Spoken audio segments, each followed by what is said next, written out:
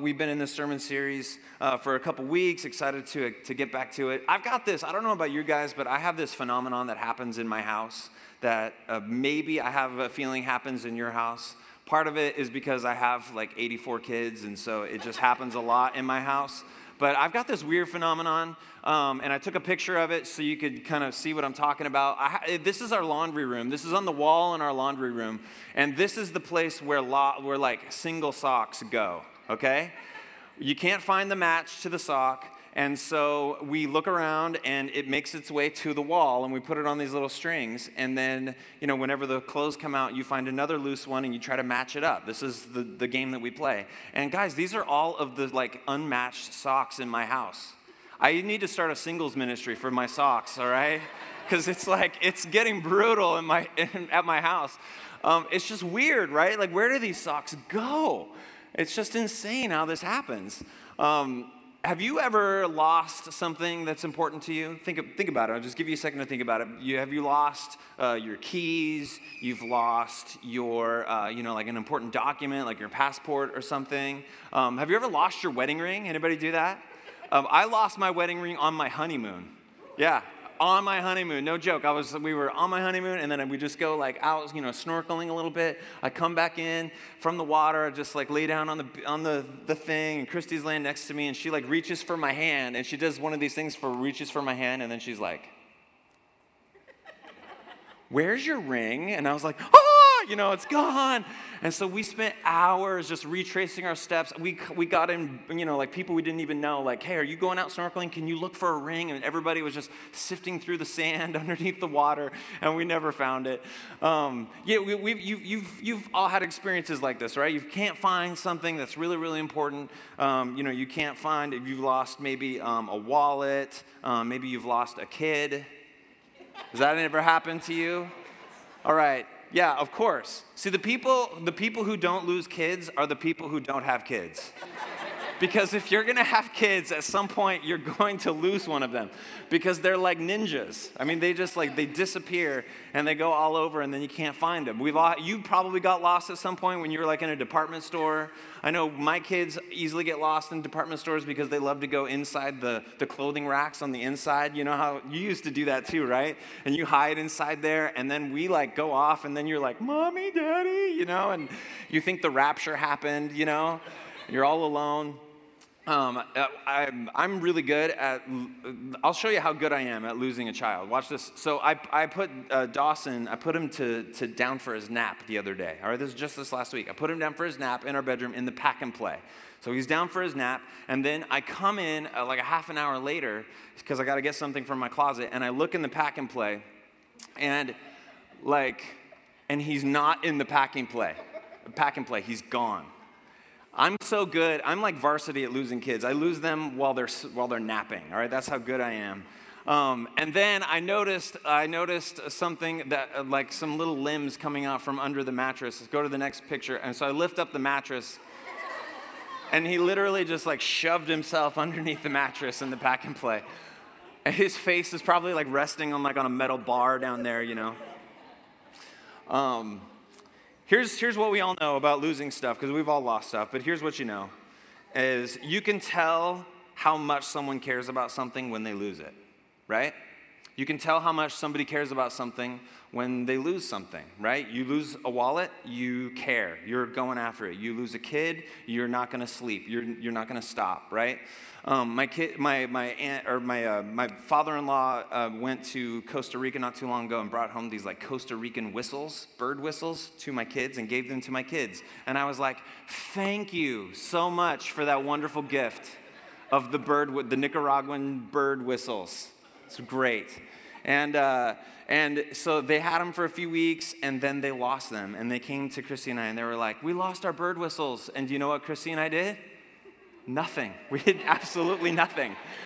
We were like, "Oh, so sorry." And then we threw a little party when they went away. Because if you don't care about something, then you're not going to look for it when you lose it. If you care about something, you're going to go to the ends of the earth to try to find it. So Jesus is going to tell a series of 3 parables that I'm going to read this morning. And it's from Luke chapter 15. It's actually maybe, especially one of these parables, is probably the most famous parable that Jesus told. And in these parables, we're going to learn something. We're going to learn something so important for us to get this morning. We're going to see how God feels about lost people. We're going to get a major insider clue as to how God views men and women who are lost. Guys, this is big. I don't know what you believe about God. I know some of your stories. I don't know a lot of your stories. And I don't know what sort of like a picture of a God that you have when you came in here today. I don't know what you were taught. I don't know what kind of church maybe you went to when you were younger, or maybe it was no church. Maybe it was just kind of what you picked up from your parents or from TV or whatever. But there are many people that think that what God thinks about them is that they're dirty, that they're gross, that they need to shape up or ship out, that God is frustrated at our lostness, that he's ticked off by our sin. And Jesus is in the context of a group of people just like us, and he tells these stories, and in it he gives us a huge clue about what God thinks about you and what God thinks about me. So we're going to do that. We've been in this sermon series called Sheepish. I'm really just kind of launching off of Psalm 23. It's a really famous chapter in the Old Testament. The Lord is my shepherd, I shall not want. He makes me lie down in green pastures, that passage. And we've just kind of been using that as a diving board. And so today we're going to diving board into this really famous parable that Jesus tells about a lost sheep, a lost coin, and a lost son/sons. And it's going to be really important for us. It's important for you, maybe it's important for all of us, because even if you don't picture God as being your shepherd or a good shepherd, here's what I know, here's what we all know, really, is that this affects all of us because you will be shepherded by something. We all will be shepherded by something. It's not a question of if, it's a question of what. We will be shepherded by something. If you're not shepherded by the good shepherd, you're going to be shepherded by your feelings. You're going to be shepherded by your past. You're going to be shepherded by your wounds. You're going to be shepherded by needing other people's approval or your parents' approval. You're going to be shepherded by your need to be liked by others. I mean, we will be shepherded by something. So why not come to the feet of Jesus and be shepherded by the good shepherd, the only shepherd that knows what it's like to be a sheep. That's where we've been these last bunch of weeks, and so we're going to charge ahead. Okay, so look, here's Luke chapter 15, and Jesus is going to do something really cool. He's redefining the sheep, he's redefining the search, he's redefining the shepherd, and he's redefining salvation. He's redefining the sheep, the search, the shepherd, and salvation. 4 things that all start with the same letter. It's a very pastoral and Christian-y thing to do, all right? So I just laid it out for you really easy. Here it goes. I got to warn you, what Jesus is about to say is brilliant, it's penetrating, it's deep, it's humbling. Listen, this is Luke chapter 15. So now the tax collectors and sinners were all gathered around to hear Jesus. Here's what's fascinating, here's the tax collectors and the sinners, and they're all gathering around to hear Jesus. This is really informative for us, because remember, Jesus' gospel, his message wasn't you do you. It wasn't, whatever you want to do, that's fine, just do it as long as you're sincere. Jesus' message wasn't like, hey, just live however you want, and I'm just going to be your biggest cheerleader. That wasn't Jesus' message at all. I mean, Jesus comes in and he's proclaiming there's a new way to live. These sinners and tax collectors knew that Jesus wasn't on board with their decisions, with the ways that they were living, but yet they wanted to be with Jesus. They wanted to be around him. This is incredible. Who can do this? In our culture today, if you disagree with someone, then they feel like that you're judging them. They don't want to be, people don't want to be around other people who might disagree with them. But yet here's Jesus. We have so much to learn from Jesus, because here's Jesus. And they knew that he disapproved, but they knew that he loved them, that he cared, and they're surrounding him. They want to be there. People who were nothing like Jesus liked Jesus. That's tremendous. There's another group of people that's there too, and it's the next group of people that are introduced. So the tax collectors and the sinners are all there listening to Jesus. And then verse 2, but the Pharisees and the teachers of the law muttered, "This man welcomes sinners and eats with them." So we've got the sort of like the sinners, the tax collectors, and the kind of like the run-of-the-mill sinners. And then we have the Pharisees, and they don't think they're sinners. Right? They're frustrated that Jesus is hanging out with sinners and eating with sinners. And that culture, I mean, in our culture today, if you eat with people, it's a sign of camaraderie, you know. But back then, it was even more so. I mean, it was a huge statement that you would make if you were going to sit and share a meal with someone. And here's Jesus sharing a meal with prostitutes and tax collectors. And the Pharisees are so ticked off. And what we have represented here are two worldviews right in the beginning of this parable that's in the crowd. The first group of people, the tax collectors and sinners, they're not sure if they're loved by God because of their performance. They're not sure that they believe, and if you're taking notes, you can write this down, that they felt like they were counted out because of their performance. I mean, surely he can't love me because of what I've done and who I am, and maybe I'll just kind of I'll hear some nuggets of wisdom, but he couldn't really love me, could he? You've got that group of people. And then you've got the Pharisees. And they feel a little bit different. They feel like they're counted in because of their performance. They're like, man, we are so in.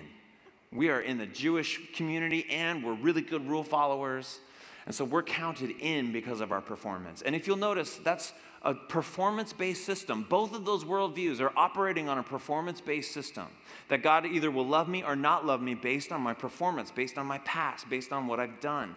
And Jesus is about to blow that whole thing out of the water. He's about to turn both of those worldviews completely upside down. And he launches into this trio of three parables. Now notice why he's launching. He's telling these parables in response to the Pharisees saying, "I can't believe he hangs out with these sinners and eats with them." And so Jesus says, "Okay, I'll tell you a couple stories. Here you go." And then he goes on. He says this. Then Jesus told them this parable. "Suppose one of you has 100 sheep and loses one of them. Doesn't he leave the 99 in the open country and go after the lost sheep until he finds it? And when he finds it, he joyfully puts it on his shoulders and goes home. Then he calls his friends and neighbors together and says, 'Rejoice with me, I have found my lost sheep.' I tell you that in the same way, there will be more rejoicing in heaven over one sinner who repents than over 99 righteous persons who do not need to repent. Or suppose a woman has 10 silver coins and loses one. Doesn't she light a lamp and sweep the house and search carefully until she finds it? And when she finds it, she calls her friends and neighbors together and says, 'Rejoice with me, I have found my lost coin.' In the same way, I tell you, there is rejoicing in the presence of the angels of God over one sinner who repents." Jesus continued, "There was a man who had 2 sons. The younger one said to his father, 'Father, give me my share of the estate.' So he divided his property between them. Not long after that, the younger son got together all he had, sent off for a distant country, and there squandered his wealth in wild living. After he had spent everything, there was a severe famine in that whole country, and he began to be in need. So he went and hired himself out to a citizen of that country, who sent him to his fields to feed pigs. He longed to fill his stomach with the pods that the pigs were eating, but no one gave him anything. When he came to his senses, he said, 'How many of my father's hired servants have food to spare, and here I am starving to death? I know what I'll do. I'll set out and go back to my father and say to him, Father, I have sinned against heaven and against you. I am no longer worthy to be called your son. Make me like one of your hired servants.' So he got up and he went to his father." You know, like when you're rehearsing a speech that you're going to give to somebody, you know, and you're kind of like playing it through in your head. This is what he's doing. He's like, "Okay, I'll go back and here's my speech. Here's what I'll say. And he's got to bring me back into the house. If I just twist his arm, I'll convince him to make me one of his servants." And so he got up and left. But while he was still a long way off, his father saw him and was filled with compassion for him. He ran to his son, threw his arms around him, and kissed him. The son said to him, Father, I have sinned against heaven and against you. I am no longer worthy to be called your son. But the father said to his servants, quick, bring the best robe and put it on him. Put a ring on his finger and sandals on his feet. Bring the fattened calf and kill it. Let's have a feast and celebrate. For this son of mine was dead and is alive again. He was lost and is found. So they began to celebrate. Meanwhile, the older son was in the field. When he came near the house, he heard music and dancing. So he called one of the servants and asked him what was going on. And they said, your brother has come. And he replied, and your father has killed the fattened calf because he has him back safe and sound. But the older brother became angry and refused to go in. So his father went out and pleaded with him. But he answered his father, look, all these years I've been slaving for you and never disobeyed your orders. Yet you never gave me even a young goat so I could celebrate with my friends. But when this son of yours, who has squandered your property with prostitutes, comes home, you kill the fattened calf for him? My son, the father said, you are always with me, and everything I have is yours. But we had to celebrate and be glad, because this brother of yours was dead and is alive again. He was lost and is found. That's the whole chapter of Luke 15. Remember I said Jesus, first thing he's going to do, he's going to redefine what it means to be a sheep. We learn a couple things about the sheep here. First, as we see this, we see that sheep get infinitely lost. Sheep get infinitely lost. The sheep that Jesus is talking about, right? He's a part of the flock, and then he starts to wander off, and he gets lost, and then the shepherd has to go and find the sheep. And so we see there's always a progression when a sheep sort of leaves, and there's always the same sort of progression when it comes to us, because we're just no different. We get lost easily. A couple weeks ago, we had the whole sermon, and we talked about how one of the reasons why we wander is because we follow our appetites, and our appetites lead us often to places that we never wanted to go or expected to go. But there's a progression that happens. Is first, you see that the sheep leaves the shepherd first. The sheep leaves the shepherd. He wanders from the shepherd. And then next is the sheep wanders from the flock. And sometimes it happens in this order. Sometimes we kind of like say, God, I don't want to have anything to do with you. And then the next step is I start to isolate myself away from the community. So it starts with leaving the shepherd first, and then I sort of leave the flock behind. But sometimes it happens the opposite way. Sometimes it's the community that I'm separated from first, and I kind of get outside, I kind of get by myself, and that's when I start to sort of distrust the shepherd. I stop believing in God. But what's for sure is this, is that sheep, however they wander, they typically wander gradually. That's how sheep get lost. It doesn't happen like that.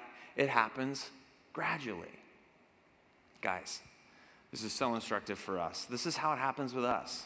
And unless you see it happening, unless you understand kind of how it happens, then it's easy for it to happen so quick. But you and I, we tend, when we wander from God, it usually isn't just this like, I'm going to leave God. No. It happens slowly. It happens gradually. So for instance, one of the things that happens when we wander from God gradually is usually it starts with our behavior and then it moves into our theology. This is how it usually happens. Rarely do I meet anybody who was a Christian but now isn't, who said, you know what, I was a Christian before, but then I read up, I studied some things, I looked into the philosophy behind stuff, and I've just decided, you know what, I can't believe that anymore.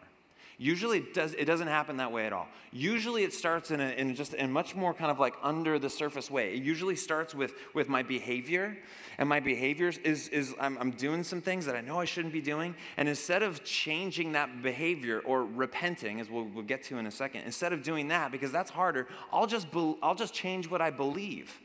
It's much easier. Like for instance, if you believe lying is wrong, and if you lie, guess how you're going to feel? You feel bad about lying. You feel guilty for lying. We just all feel kind of convicted for lying. And it's not a good feeling. Nobody likes feeling that way. And so we can either stop lying, or you know what I can start to do? Is this kind of dark, wicked thing starts to happen deep down where I say, well, maybe lying's not that bad. And this particular lie that I was telling, that's not bad because it's more like a white lie and I'm kind of like telling the truth, but it's, and then we start to play games and then we start changing what we believe, changing what we believe to pretty soon, I don't believe in God, I just kind of want to do my own thing. It happened gradually. Here's another example, and this one is kind of an obvious one, but here's how it happens gradually too, is it starts with this. It starts with, you know what? I'm just gonna have coffee with that gal I'm not married to. I know I'm married over here, but I work with this gal at work, and I'm just gonna get coffee. What's wrong with coffee? There's nothing wrong with coffee. Who doesn't love coffee? Coffee's fine. Is it wrong for me to get coffee with her? No, it's fine. I'll just get coffee with her. And then we get coffee, and then it's like, I'm like, but maybe we'll get a drink after work. That's what we'll do. We'll get a drink after work. There's nothing wrong with that. I'm coming home on time. Everything's fine. And then and then I'm going to share man, things are going on at home that are kind of frustrating me, and I need some advice. So I'm going to ask her for some advice, and she'll give me some good. Is there anything wrong with getting advice? I know that there's some scripture verses about getting advice, so it's totally fine, So I'll just get some advice from her, and then she'll give me some advice. Slowly, it turns into more drinks after work. It turns into sharing more personal stuff from home. It turns into she really gets me. My wife at home doesn't get me, but she really gets me. She really understands me. And then it turns into the next thing. It turns into the next thing. And I don't even need to tell you where this story leads, because you know exactly where it leads, because it's typical of where it leads. And you know how it happened? It didn't happen just overnight, just super quick. It happened slowly. And that's how sheep wander. That's how I wander, and that's how you wander. It's important for us to understand how sheep wander. There's something that we learn about sheepness when Jesus is talking here. But there's another thing we learn about sheep, and you can't miss this. The other thing that we learn about sheep is Jesus is redefining what it means to be lost. He's redefining what it means to be lost. Because see, the sheep that wandered knows it's lost. Okay? It's obvious that it's lost. The coin that can't be found, it knows it's lost. The younger brother who's squandered his wealth, he's so hungry he's going to eat from the pig's feeding trough. I mean, it's obvious he has lost his way. He knows it. That kind of lostness is obvious. It's a real kind of lostness, but it's also a very obvious kind of lostness. And do you see what Jesus is doing something so brilliant in this passage, and he does it throughout his whole ministry, is he keeps talking with the Pharisees, and the Pharisees are so frustrated that Jesus is hanging out with tax collectors and sinners, and what the Pharisees keep failing to see is they're just as lost as anyone else. The Pharisees can't see their own lostness because they're lost in their goodness. See how dangerous this is? They look at everybody else who's doing bad stuff and they're like, oh, those are the lost people. But no, me, I'm good. I haven't done bad things. But what they fail to see is that they've done those good things for all the wrong motives, and it's turned their hearts ugly. And they are just as lost as anyone else. And here's Jesus saying, guys, can't we be thrilled? Can't we throw a party that these tax collectors and sinners want to hang out with me? This is good news. This is good, guys. But they can't get behind it. They're so frustrated. They can't have joy because lost people are coming to him. And the reason why that they can't see it is because they don't see their loss themselves. They don't see their own lostness. And Jesus is doing something so brilliant here. Notice that these parables are just as much about the 99 sheep, the 9 coins, and the older brother as it is about the lost sheep, the lost coin, and the younger brother. In fact, you could argue that all 3 of these parables are all talking to the 99 sheep, the 9 coins, and the older brother. Because the Pharisees are sitting there and Jesus is saying, don't you see? Can you see? Do you have eyes to see that you need me just as much as anyone else does? And you need to be saved from your good works as much as anybody needs to be saved from your bad works. Do you get what I'm going at here? Good works are good.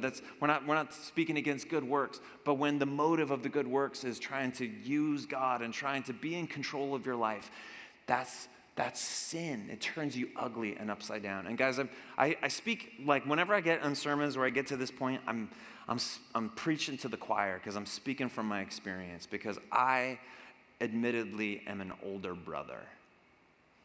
I haven't gone through seasons in my life where I rebelled like the younger brother did. But I've got a rebellious heart deep on the inside because of my elder brotherness, because of my 99 sheepness. Because look at me, I stayed at home. Aren't I so great? And that's been a plague to me. And it's had to be worked out of me slowly but surely through just coming to grips with the grace that Jesus gives. The parable that did it for me was, there's elsewhere where Jesus tells a similar parable, and I'll just paraphrase it, but he tells this beautiful parable where he says, hey, there's two guys, and one guy owes the moneylender $1 million, and the other guy owes the moneylender $100. The king comes in, cancels both of the debts. Which one is more thankful? Which one is filled with gratitude? And the person that he's asking the parable to says, well, it's obviously the person that owes $1 million. They're more thankful. And Jesus says, you're absolutely right. And Jesus says, listen, he who is forgiven little loves little, but he who is forgiven much loves much. And Jesus is trying to say something here. He's not trying to say that some people are forgiven little and other people are forgiven much. He's trying to say that, can't you see that all of us have been forgiven much? All of us have. And when you lose sight of that, like the Pharisees do, and like the Pharisees are doing here, then you won't have joy. You'll be frustrated when God's given grace to others because you can't see the grace that God's given you. If you feel like you've just been forgiven $100, then your response to God is going to be like a high five. Thanks, Jesus. See you next Sunday. But when you know you've been forgiven $1 billion, you fall on your knees, you worship, you're grateful, you're thankful, your love for God and your love for others is big. Jesus is redefining what it means to be a sheep. And it's beautiful, and it's penetrating, and it's hard. Next is this.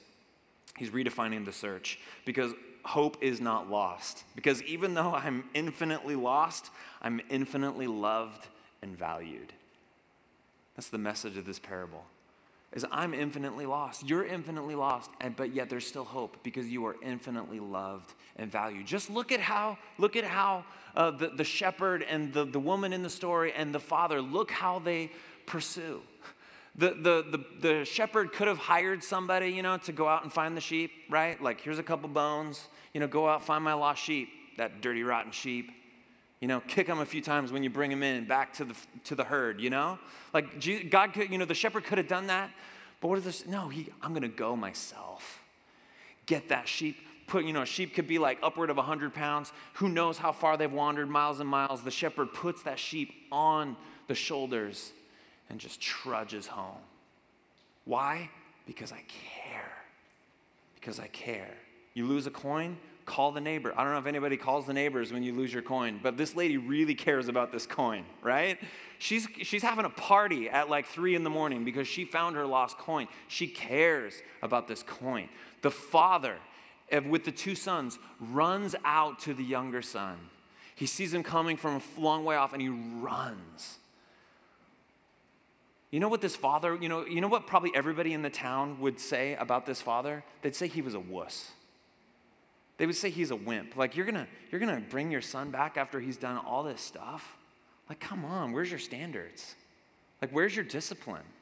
Like, you got to punish him, This shepherd, this father is willing to go to the ends of the earth. He's willing to have the whole village say whatever. He doesn't care because he cares about his son. That's how much God cares. How much does God care about you? How much does he value you? I'll tell you how much he values you. He went to the ends of the earth for you. He loves you. He cares about you. That's how you know he loves you, is he searched for you. And he's not out for revenge. You know what he's out for? Restoration. He's not out for revenge. He's out for restoration. Look what he does. He doesn't go and he doesn't, you don't beat the sheep when it's out there. You don't like get angry at the coin. The father isn't, chastising the son. But no, they go out and they restore. That's God's heart for you. Next is Jesus is redefining the shepherd.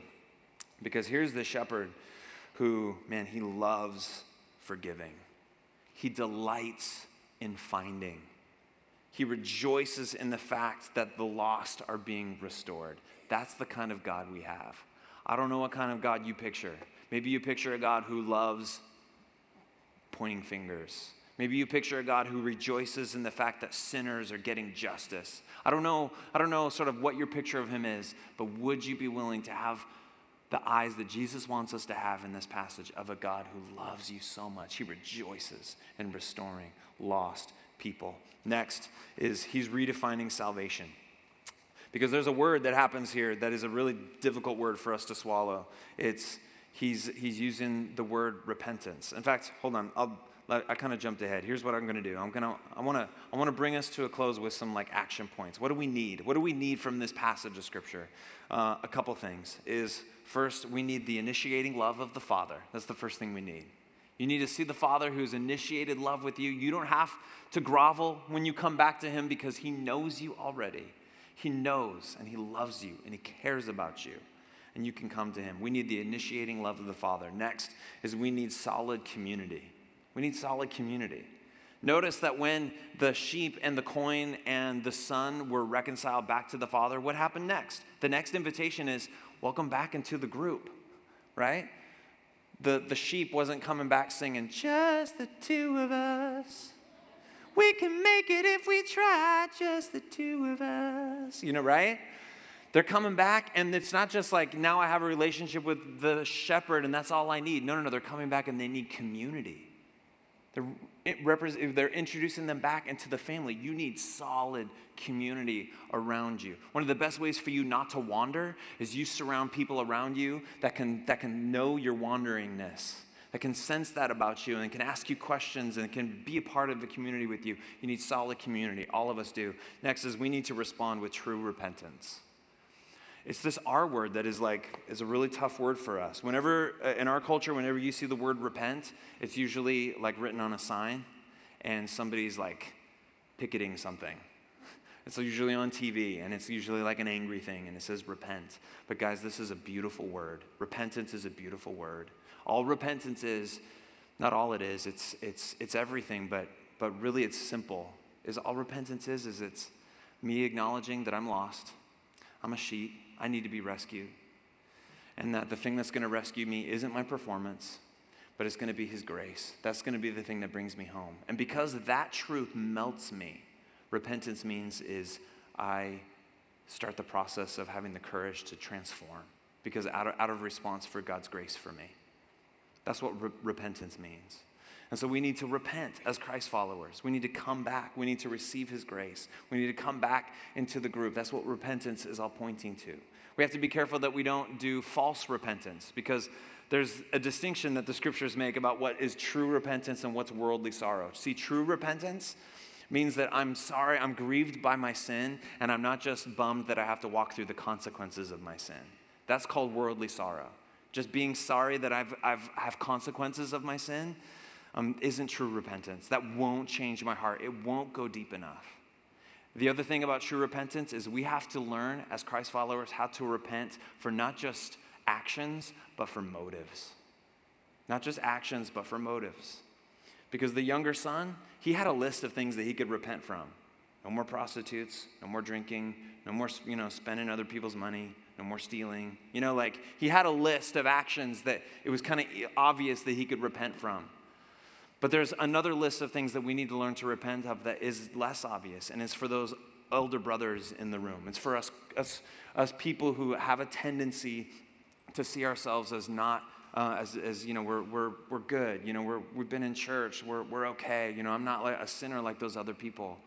That will kill us. It'll slowly kill you if you do that. We need to learn to repent of not only the things that we've done wrong, but we need to repent of some of the reasons why we've done right. That was a good one. That was really good.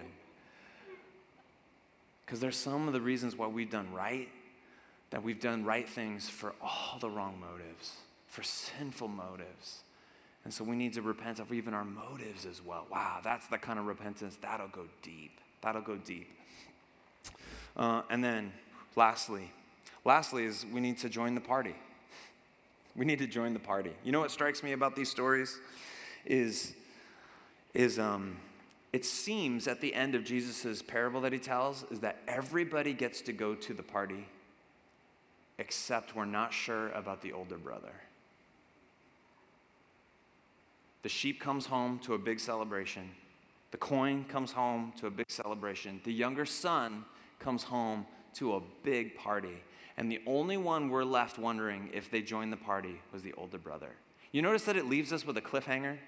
It doesn't tell us. The story stops right there, and the father's out in the field pleading with his son, come into the party.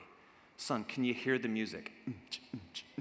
Like, I've been to some parties, and when you can hear a party from like across a field, you know it's a good party.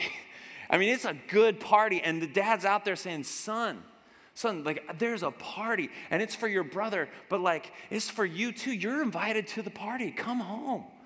I mean, like, Dad threw some hard cash at a band, all right? Daddy didn't roll out the boxed wine. Dad rolled out, like, the good wine. You know, Daddy put together an awesome party, and it's for you too. Will you come into the party? And we're not sure if the older brother is willing, has the humility to come into the party. Guys, the good news is that the gospel tells you and me that you have been invited to the party. And it is not based on your performance or good works. It's all because of his grace. Will you join the party?